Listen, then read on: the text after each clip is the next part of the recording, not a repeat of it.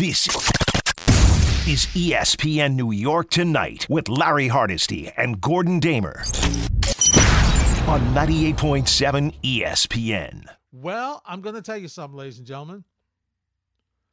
I would have been happy with a split between Atlanta and the Mets. But I end up with Atlanta taking 3 or 4.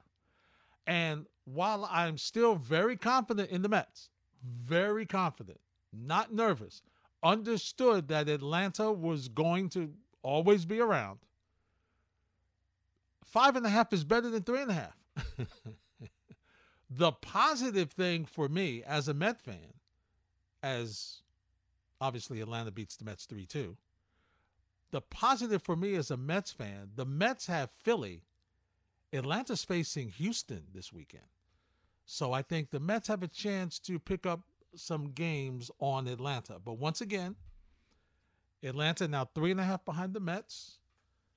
And they have 3 more head-to-head, I believe. 3 or 4 more head-to-head matchups back down in Atlanta. And that will happen late next month.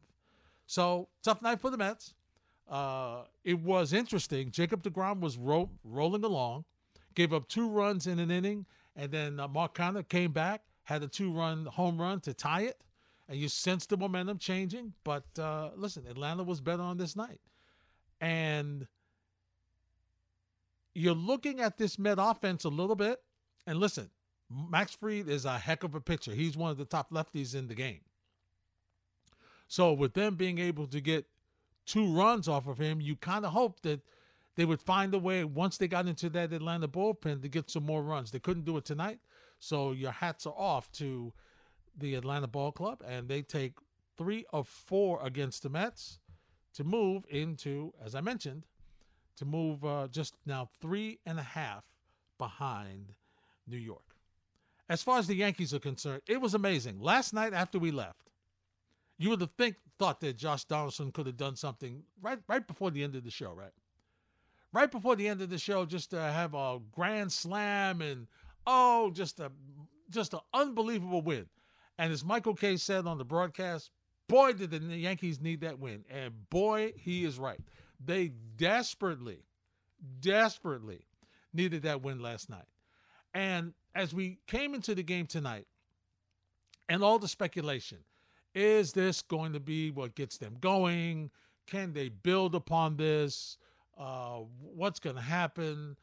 They've got a Blue Jays team that's coming in that's also been struggling a little bit. Can they turn things around? Can they do? And right away, before you could sit down and relax, Yankees are down 5-0. Now, there are very few pitchers like Luis Castillo. We understand it. Very few. He is one of the elite arms in the game. So you were unable to get him. And you've had your eye on Frankie Montas for the past couple seasons. I've heard his name mentioned as possibly coming to the Yankees for the past couple seasons. There was a thought that, okay, this is the first game at the stadium. All right, he's going to really be on point. He had 2 games on the road. The first one you throw out because of the situation he was coming in, hadn't pitched for 10, 12 days, was coming off of bereavement leave, new team, all the emotions and everything. Okay, we'll scratch that one for right now. You come back to second outing, was better, but not what you expect from a number 2 starter, okay? This one tonight was awful. Okay, there's no other way to describe it. His performance tonight was awful. As the Yankees trail 9-2 with Toronto batting in the top of the first. Here was the line on Montas. 6 innings, 8 hits, 6 earned runs, 2 strikeouts.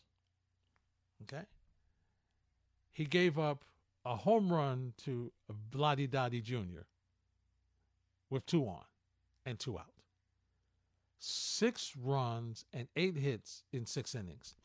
The only thing positive that he did tonight was go 6 innings so you didn't have to burn your bullpen out for this 4-game series. That's the only positive thing he did tonight. He was awful. And listen, it may still turn out to be a really good trade. Hopefully he'll get accustomed to his surroundings. Hopefully he'll get better. Hopefully he'll give you what we call not a meaningful start, but a start where he goes 6 innings and gives up 2 runs. Okay, maybe he'll do that. But I'm throwing the first one out. His 2 outings after he arrived, since the first outing, like I said, I'm throwing that one away. But the last 2 outings, he's been awful. He's gotten progressively worse. And that's not going to help the Yankees. I mean, he is not pitching like a number 2 starter. He is pitching more like a back end of the rotation starter. He's pitching like a 4th or 5th starter. And listen, nobody said that the Yankees were going to go on a roll and win 8 out of 10 or something of that nature, which they still could do. Nobody said that was guaranteed because they got the grand slam home run in an emotional game from Josh Donaldson last night. But could you let your team get rolling? I mean, this has still been a team that has struggled offensively. Okay, this has still been a team that has not really been able to string successful run-producing innings together in a while. They had a bunch of runs last night, which was tremendous. Okay, 8 runs is great. 8 runs. Man, they had 9 in their previous amount of games, including which they've been shut out 4 times. So the fact that they had 8 was amazing. So it doesn't mean that they're exactly, okay, now we turn the switch on, we're just going to start hitting and scoring 8, 9 runs a game. You knew that wasn't the case. So your job as the starter against, listen, a very potent Toronto lineup. It's not an easy lineup. I get it. But could you at least give your team a chance to look at Barrios and see what they could do? I mean, they come up to bat the second time the Yankees do at home, and they're down 5-0. I mean, this has not been a good trade. And for all the people who don't like Brian Cashman and who criticize him and everything, they are at the top of the step yelling and screaming about what he has brought to the table with this acquisition, along with another player whom you traded for, who you won't see on the field till next month. So while I'm usually defensive and usually defend Brian Cashman because I think he knows what he's doing for the most part, right now, this Montas deal is not looking good. Hopefully, once again, he'll turn things around and he'll get better. But at the beginning right now, it's woo. And then you end up seeing Castillo, and he shuts you down three times. Once with Cincinnati and then twice with Seattle. 1-800-919-3776. We'll take your calls next on 98.7 ESPN. You're listening to the best of ESPN New York tonight. Yankees coming up in the bottom of the ninth, trying to see if they have another miracle in there. This would be something. This would be something. But you never know.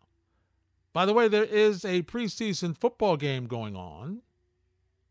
It is the Chicago Bears and the Seattle Seahawks. That's a nice play. Too bad it was out of bounds. Battle of quarterbacks. And listen, the former Jet Geno Smith is right now the starter for Seattle. And he didn't play badly. Didn't get him in the end zone, but he didn't play badly. 10 of 18 for 112 yards. No touchdowns, no interceptions. Sacked twice for loss of 16 yards. Not bad. The problem is he didn't get in the end zone. So that was the concern. Trevor Siemian is the starter for Chicago right now. Justin Fields is the backup. Justin Fields, efficient. 5 of 7 for 39 yards. Trevor Siemian, 8 of 15 for 48 yards and a touchdown. Not a lot of explosiveness in this game, huh? Not a lot. Bears are up 24-0. Not a lot of, And really, for the casual football fan of a team like Chicago and Seattle, after halftime, you're, okay. What else is on? The Chrisley's on tonight? What else can I watch? Maybe it's time to go Hulu. A little Netflix action? Because, and listen, I understand the game's on ESPN, but if you're not a fan of these two teams, after halftime, what are you looking at? Because some of these guys you're looking at right now, they're going to won't be on the team in 2 weeks, much less during the season. So that's the tricky thing there. That's the tricky thing. Once again, and we'll get your thoughts on the Yankees' loss in a minute, but I want to talk a little bit more about the Mets. Because tonight I thought Jacob deGrom pitched very well. Was he the lights-out deGrom, the dominating deGrom that he's been since he's been back? No, he was not the unhittable deGrom, but he was pretty darn good. Okay? It's pretty darn good. 6 2/3 innings, 5 hits, 3 runs, 9 strikeouts. I mean, it seems like, only the Braves can score on him. But he's, Now, once again, the major thing tomorrow, and the more he pitches, the more comfortable I'm getting that he's okay. And I'm almost ready to say he's okay. I'm almost ready to say he's good. I don't have to worry about him. I don't have to worry about any injuries, any recurring anything. I'm good. So I'm feeling good. I'm feeling confident. And he pitched well. And he threw 85. He threw 95. Yeah, he threw 95 pitches tonight, which is the most he has thrown since he's returned. And once again, 3 runs on 5 hits. That's not bad. It's not deGrom, but it's not bad. And once again, you're in a scenario where the Mets don't score a lot of runs for their ace. Okay? And just think, they came within an eyelash of being swept in Atlanta. They came within an eyelash of being swept. If the ball bounces a different way last night, and they end up, and deGrom, and not deGrom, Pete Alonso was walked instead of pitched to. Last night could have been a different situation. We don't know. Obviously, you think, well, listen, with Edwin Diaz in there, as dominant as he's been, okay, we get this lights out. There's no question about it. You feel that way because of the way he's been. I mean, you saw what he did in the 8th inning last night. It was great. But once again, now you're starting to look at some injuries. And you're looking at injuries in the pitching. We already know about Carlos Carrasco. He's going to be out probably about a month. And now we'll hear from Tyrone Walker. And Tyrone Walker, as you know, left after the 2nd inning of the game. And the Mets had to go to the bullpen to get some things done. Now, we're trying to see when he's going to go again. He's been diagnosed with a disc problem in his back. Here's Tyrone Walker detailing his injury. Yesterday, I was still sore. Felt better, but I was still sore. But, we've been doing a lot of treatment, a lot of exercises, and just trying to stabilize the core and stuff. And today, I felt really good. Played catch 60 feet. That felt good. Got on elliptical, did a little modified lower body workout. So everything's moving in the right direction. So how are you feeling? A lot better than expected. Tuesday, I would say, was a lot of pain. One of the worst pain I've ever felt. So to where I'm at today, I'm a little shocked. But, we're definitely moving in the right direction. All right, so now the question becomes, will he be ready to go? He is scheduled to be the pitcher on Sunday against the Phillies in Philly. Now, I'm going to be honest with you, ladies and gentlemen. I'm not rushing him back. That's a disc problem in the back. I'm not rushing him. If he has to miss a start, I'm good with him missing a start. Because now he's my number 4 starter. He's not number 5. He's number 4. He moves ahead of Carrasco because Carrasco's not there. And already you've got Trevor Williams pitching one of the games in the doubleheader on Saturday. So some injuries starting to creep up with your starting rotation. And as I mentioned last night, while I am gaining a little bit more confidence in the Met bullpen, I'm still not there. Ottavino is, as I don't have to tell Yankee fans about him, Ottavino is a tightrope walking act for me. Some days he is excellent. Other days, not so much.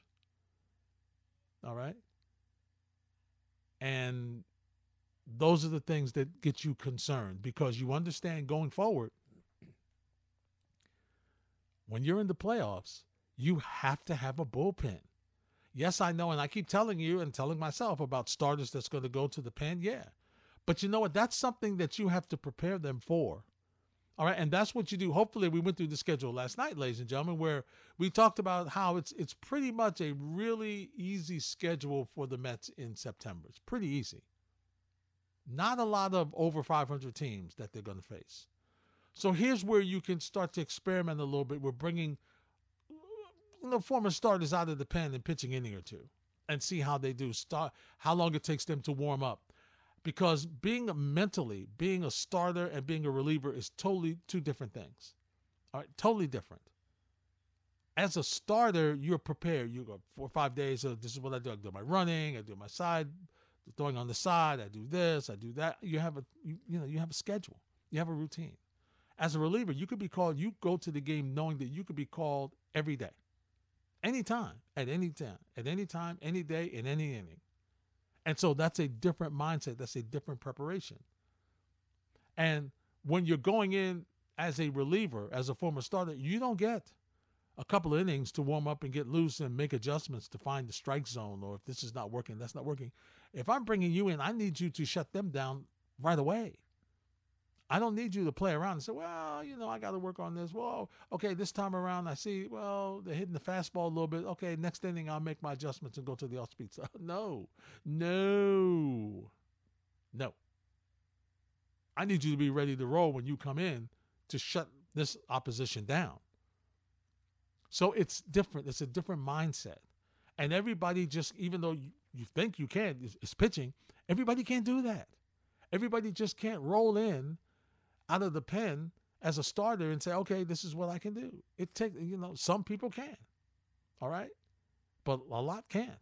And if you're not used to doing that and you're not mentally prepared and you're coming into a stressful situation, into a key game in the postseason, all right, it's a no-brainer. You have to be prepared to know how that works and how you're prepared for that. So it'll be interesting to see how, the Met pitchers adjust. 1-800-919-3776. We'll take your calls next on 98.7 ESPN. You're listening to the best of ESPN New York tonight. He's had hits in back-to-back games. He played he's been really good in the field except for that play that led to the score in this game tonight. So, I thought it was a tough play, but I've been impressed with him. And I like what I see from him. And I'm listening to Keith Hernandez on the broadcast. He talks about the swing and everything. Now, listen, there was some concerns about him and his ability to play the field. There was some concerns. That's some of the things that you had heard reporters and scouts saying that was one of the reasons that they were, going to take their time to bring him up. Hitting was not an issue. It was fielding. So with that in mind, Buck Showalter was asked after the loss tonight, with Grissom reaching base, was that a tough play for the young man. Here's what the Met skipper had to say. No, I was good. I was glad that he stopped it. He's doing well. You know, you always want a young player to get off well offensively because it's somewhat of a challenge. It doesn't seem like a whole lot with him so far, but you also want to see him get off well defensively, and he's done that. He's made a couple of really good plays there, and just getting to that ball. I haven't looked at the overhead and everything, and I'm just I'm happy for him, and it's good for his I don't know what you want to call it, development or whatever. Good for us that he's kind of gotten off on both phases of the game. Good runner. I got him like 4-3 down the line. That's as advertised.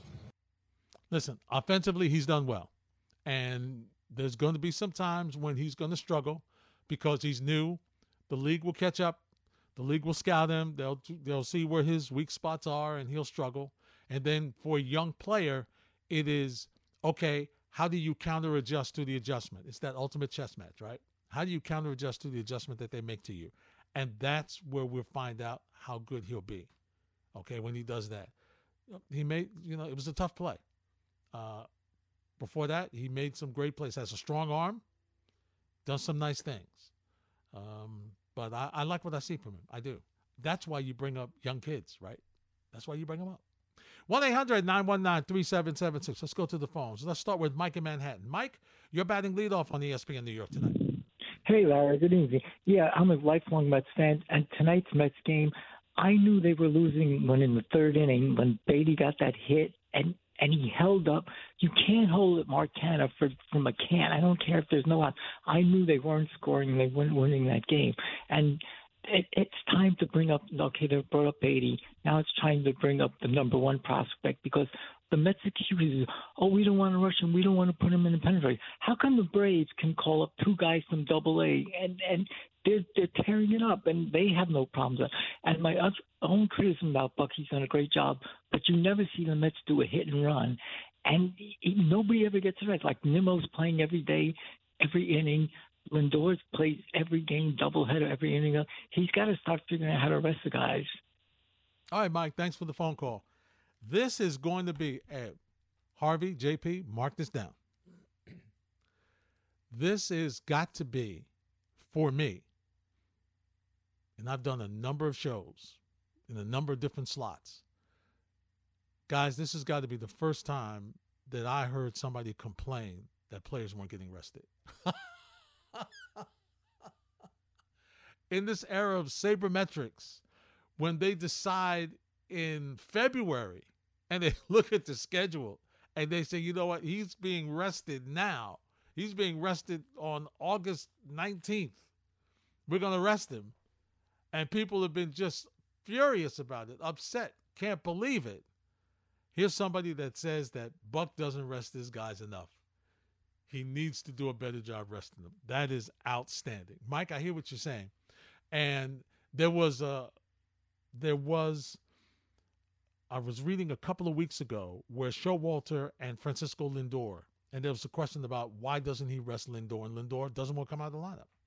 Lindor's like Jeter was. And once again, let me just have the disclaimer. I'm not comparing Lindor to Derek Jeter. I'm just using this idea to say both of them really love to play. And I don't care whether it was Joe Torre. I don't care whether it was Joe Girardi.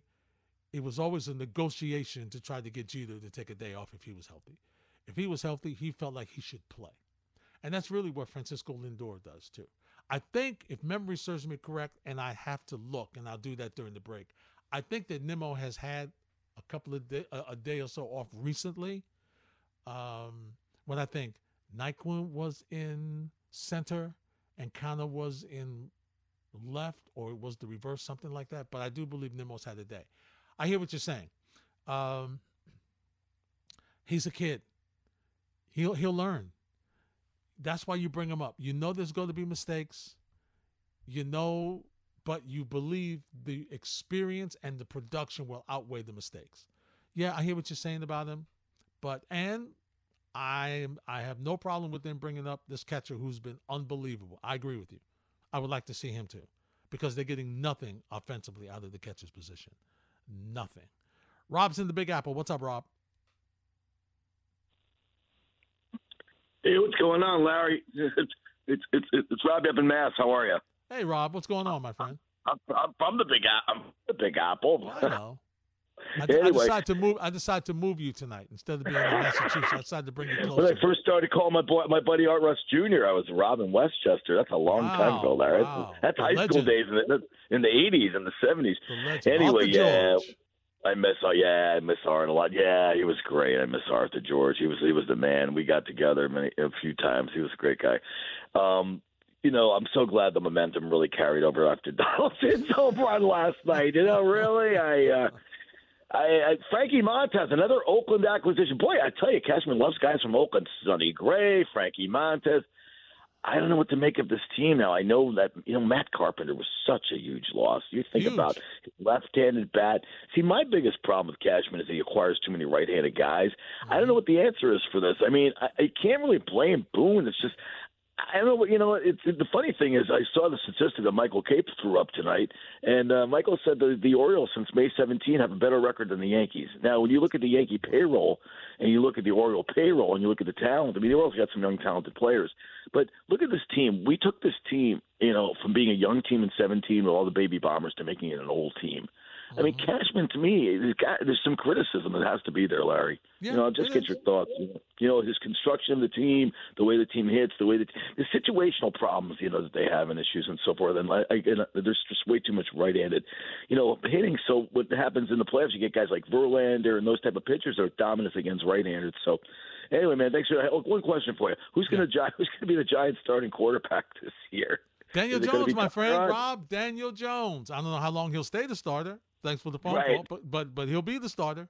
I don't know how long, but I would listen. As long as he plays well, he'll be the starter because they need to see what he can do. It's very simple. As long as he plays well, doesn't turn the ball over, you see a progression, you see some improvement from him. You don't see him give up the fumbles. The interceptions have been up and down, but it's really the fumbling that's been the really big issue with him. And I think whoever's one of the callers, I forgot who it was last night, I think it was Buddha, said it's the lack of quarterback awareness. Around the pocket, he gets so fixated on what's going on downfield and making sure he doesn't throw the interception that he should just throw it away. And he hasn't done that. And that's been an issue for him. Brian's in West Palm. Brian, you're next on 98.7. Hey, Larry. I'm a Yankee fan and a Giant fan. I'll give you a quick answer. Daniel Jones has to do a 2-3 drop max and throw the ball. None of this looking downfield. You know what I'm saying? 1-2. He has to get rid of the ball within 2 seconds, a little more than 2 seconds. It's pretty easy. I've been watching the Giants. I grew up with Fran Tarkington, so I enjoyed Fran when I was growing up in But Catholic I will say this, Brian. I'll let you get to your Yankee point. It's easy to say he's got to do 1-2, but would it be nice if his receivers had some separation so when he went back on 1-2, he had some place to throw it? Galladay gives you no separation, my friend, so you can't throw it to him on a two-step drop. Okay, but also in response to that, the Giants have to use their tight end. They have a tight end called Bellinger from San Diego State. He could make the team and start as a tight end. He's a catching tight end. Also throw Barkley screen passes. And you know what I'm saying? They're doing that. Okay. You're going to see more of that. Okay. On my Yankee point, the problems that the Yankees, what A-Rod said the other night on ESPN on Sunday Night Baseball, the Yankees made a strategically bad move in signing Stanton, who's injury-prone, and a righty. The Yankees have to get more lefty, and I have an answer. They have a catcher called Austin Wells. He's either playing with Somerset or Scranton. I do believe in Somerset. He's a lefty hitter, and I see him on television. He reminds you of like Jason Giambi, something like that. You know what I'm saying? He has to improve his defense, but he'll hit 25, 30 home runs. He's already a major league hitter, and I think he'd be an improvement in the Yankee lineup because he's a lefty hitter with power, and he hits down the line. He'll hit like 275, 285. Because I've seen him play. His defense has to improve. That's his problem. All right. What position does he play again, Brian? Catcher. He's from the University of Arizona. He was a first-round draft choice, I believe, in 2019. He was a stud in the Pac-10. He was I believe, baseball player of the year in the Pac-10. His name's Austin Wells, University of Texas. University of Arizona and the Wildcats from Tucson, Arizona. All right, And Brian, thanks for and the he phone can call. hit already. He just has to improve his defense. I got you. All right, thanks for the call. They could use another lefty bat. There's no question about it. And, I hear what you're saying about Stanton. I hear what A-Rod says about Stanton. But, I mean, earlier on when he came, I could understand it. But, I mean, the past couple of postseasons, he's been very good. He's been really, really good these past couple of postseasons. I know he misses time. I know. I hear what you're saying. He does. It's tough. It's tough. 1-800-919-3776. We'll take more calls next on 98.7 ESPN. You're listening to the best of ESPN New York tonight. Now, before I get back to the calls, I want to go back and talk to Brian a little bit. And Brian from West Palm. Brian, I hear what you're saying about Stanton, and what A-Rod had to say. But it was, at that time, it was either going to be Stanton or Bryce Harper, right? Those were the people that you were thinking. Bryce Harper was, a lot of folks thought he was made to be a Yankee. Once he left Washington, this is where he was going. All right? And the Yankees felt, listen, let's go take Stanton, coming off the MVP year, 52 home runs, and even though his contract is long, we think that he actually, over the length of the contract, this was their gamble, that he would be actually more economical than Bryce Harper would be. That was their thought process. All right? So in comparing the two, all right, and which is amazing. Stanton's played in more games than Harper, so that he's got more plate appearances than Harper. He's got more at-bats than Harper. Harper has the better batting average. He's got more hits than Harper. Harper has scored more runs, but Stanton has almost 100 more home runs. He's got 154 more RBI. Harper has 20 more doubles, and he has a lot of triples. And Harper walks more. And Stanton has struck out about 400 times more. Okay? I'm laughing because Harper's been caught stealing more than Stanton, which is not surprising. Slugging percentage, Stanton's higher. On base percentage, there's about maybe 20 points difference between Harper and Stanton. 20. Stanton's been hit by pitch more times than Harper, 10 more times. And Stanton has more total bases. He's got more extra base hits. Harper averages more balls in play, but not by much, by like 5 percentage points. And obviously Stanton has the isolated power, and the walk percentage goes to Harper, so the strikeout percentage goes to Stanton, and the ball in play percentage is by Harper just a little bit more. So and I just chose Harper. The only reason I chose Harper is because that's who was the person that everybody was talking about coming to the Yankees at that time. It was either, and so they said, well, no, let's roll the dice here with Stanton. And I think, while yes, I will concede that Stanton has been hurt a lot, Bryce Harper's been hurt a lot too. Mike's in Myrtle Beach. Hey, Mike, you're next on 98.7. Hello. Hey, Mike, what's happening? Hey, nothing much. Born in Brooklyn, came down here in Myrtle Beach, but work on your golf game, Mike? Is that what you're doing? Working on your golf game down there in Myrtle Beach? I literally live on a golf course. But anyway, nice. No joke. With the Yanks, everyone's getting all upset with this, that, the other thing. I think a huge thing was that they got rid of Sanchez, because I thought that he was such a detriment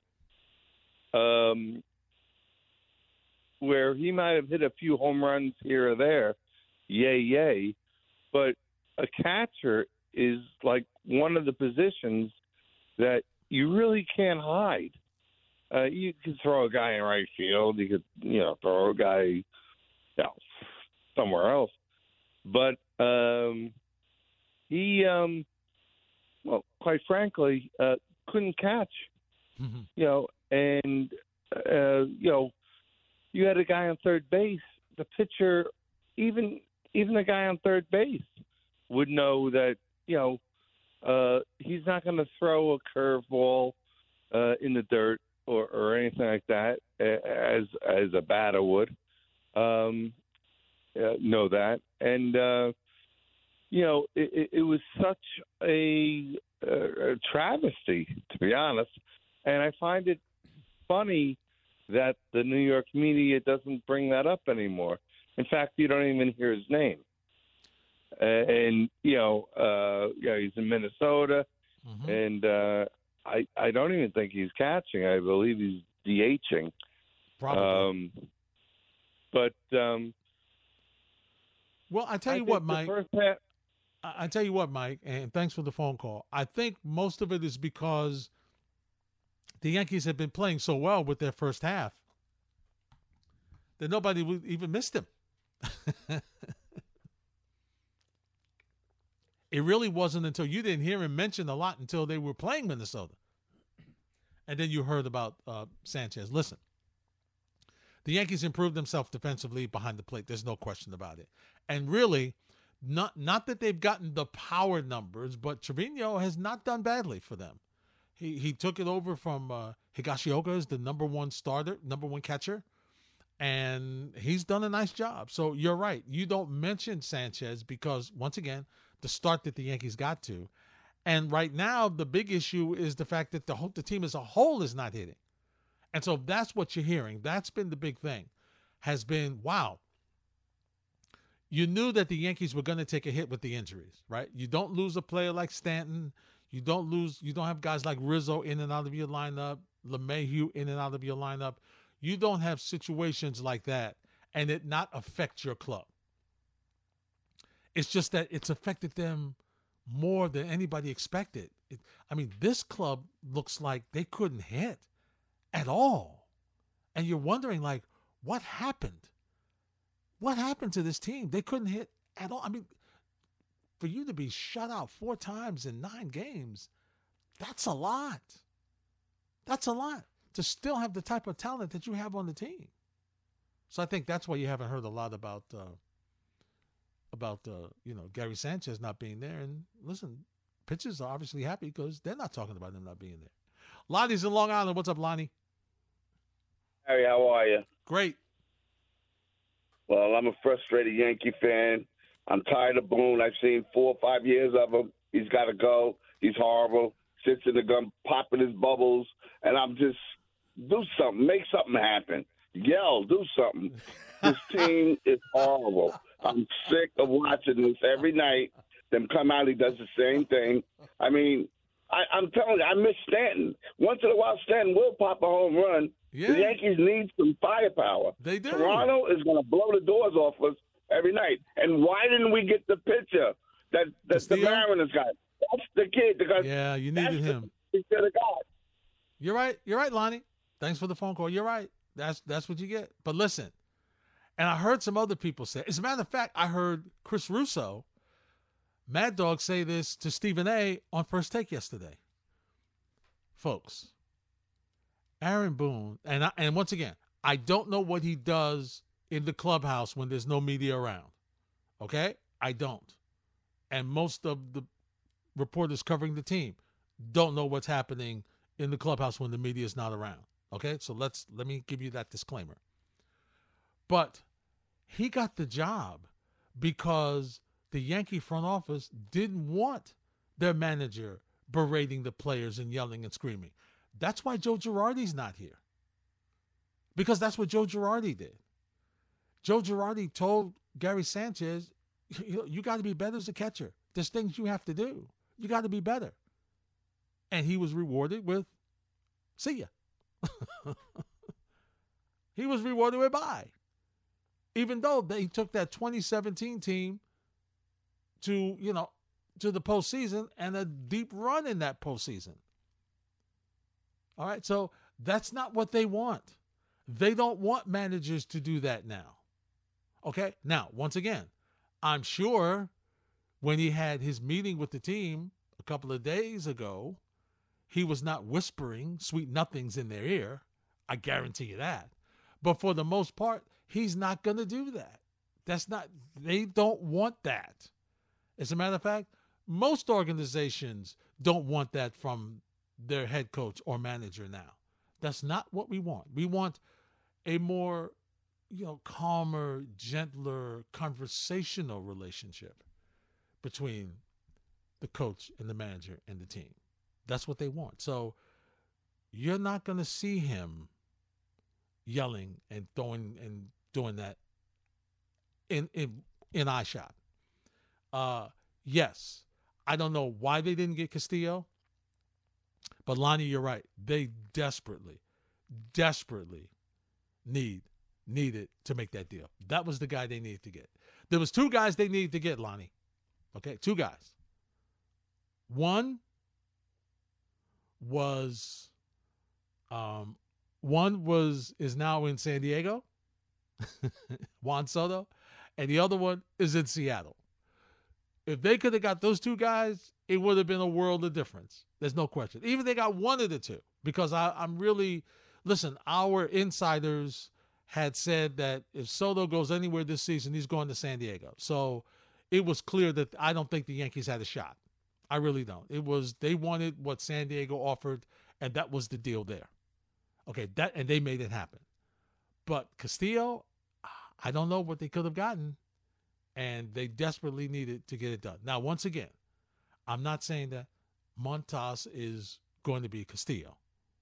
All right? I'm not saying that. But I do think he will be better than what he's shown so far.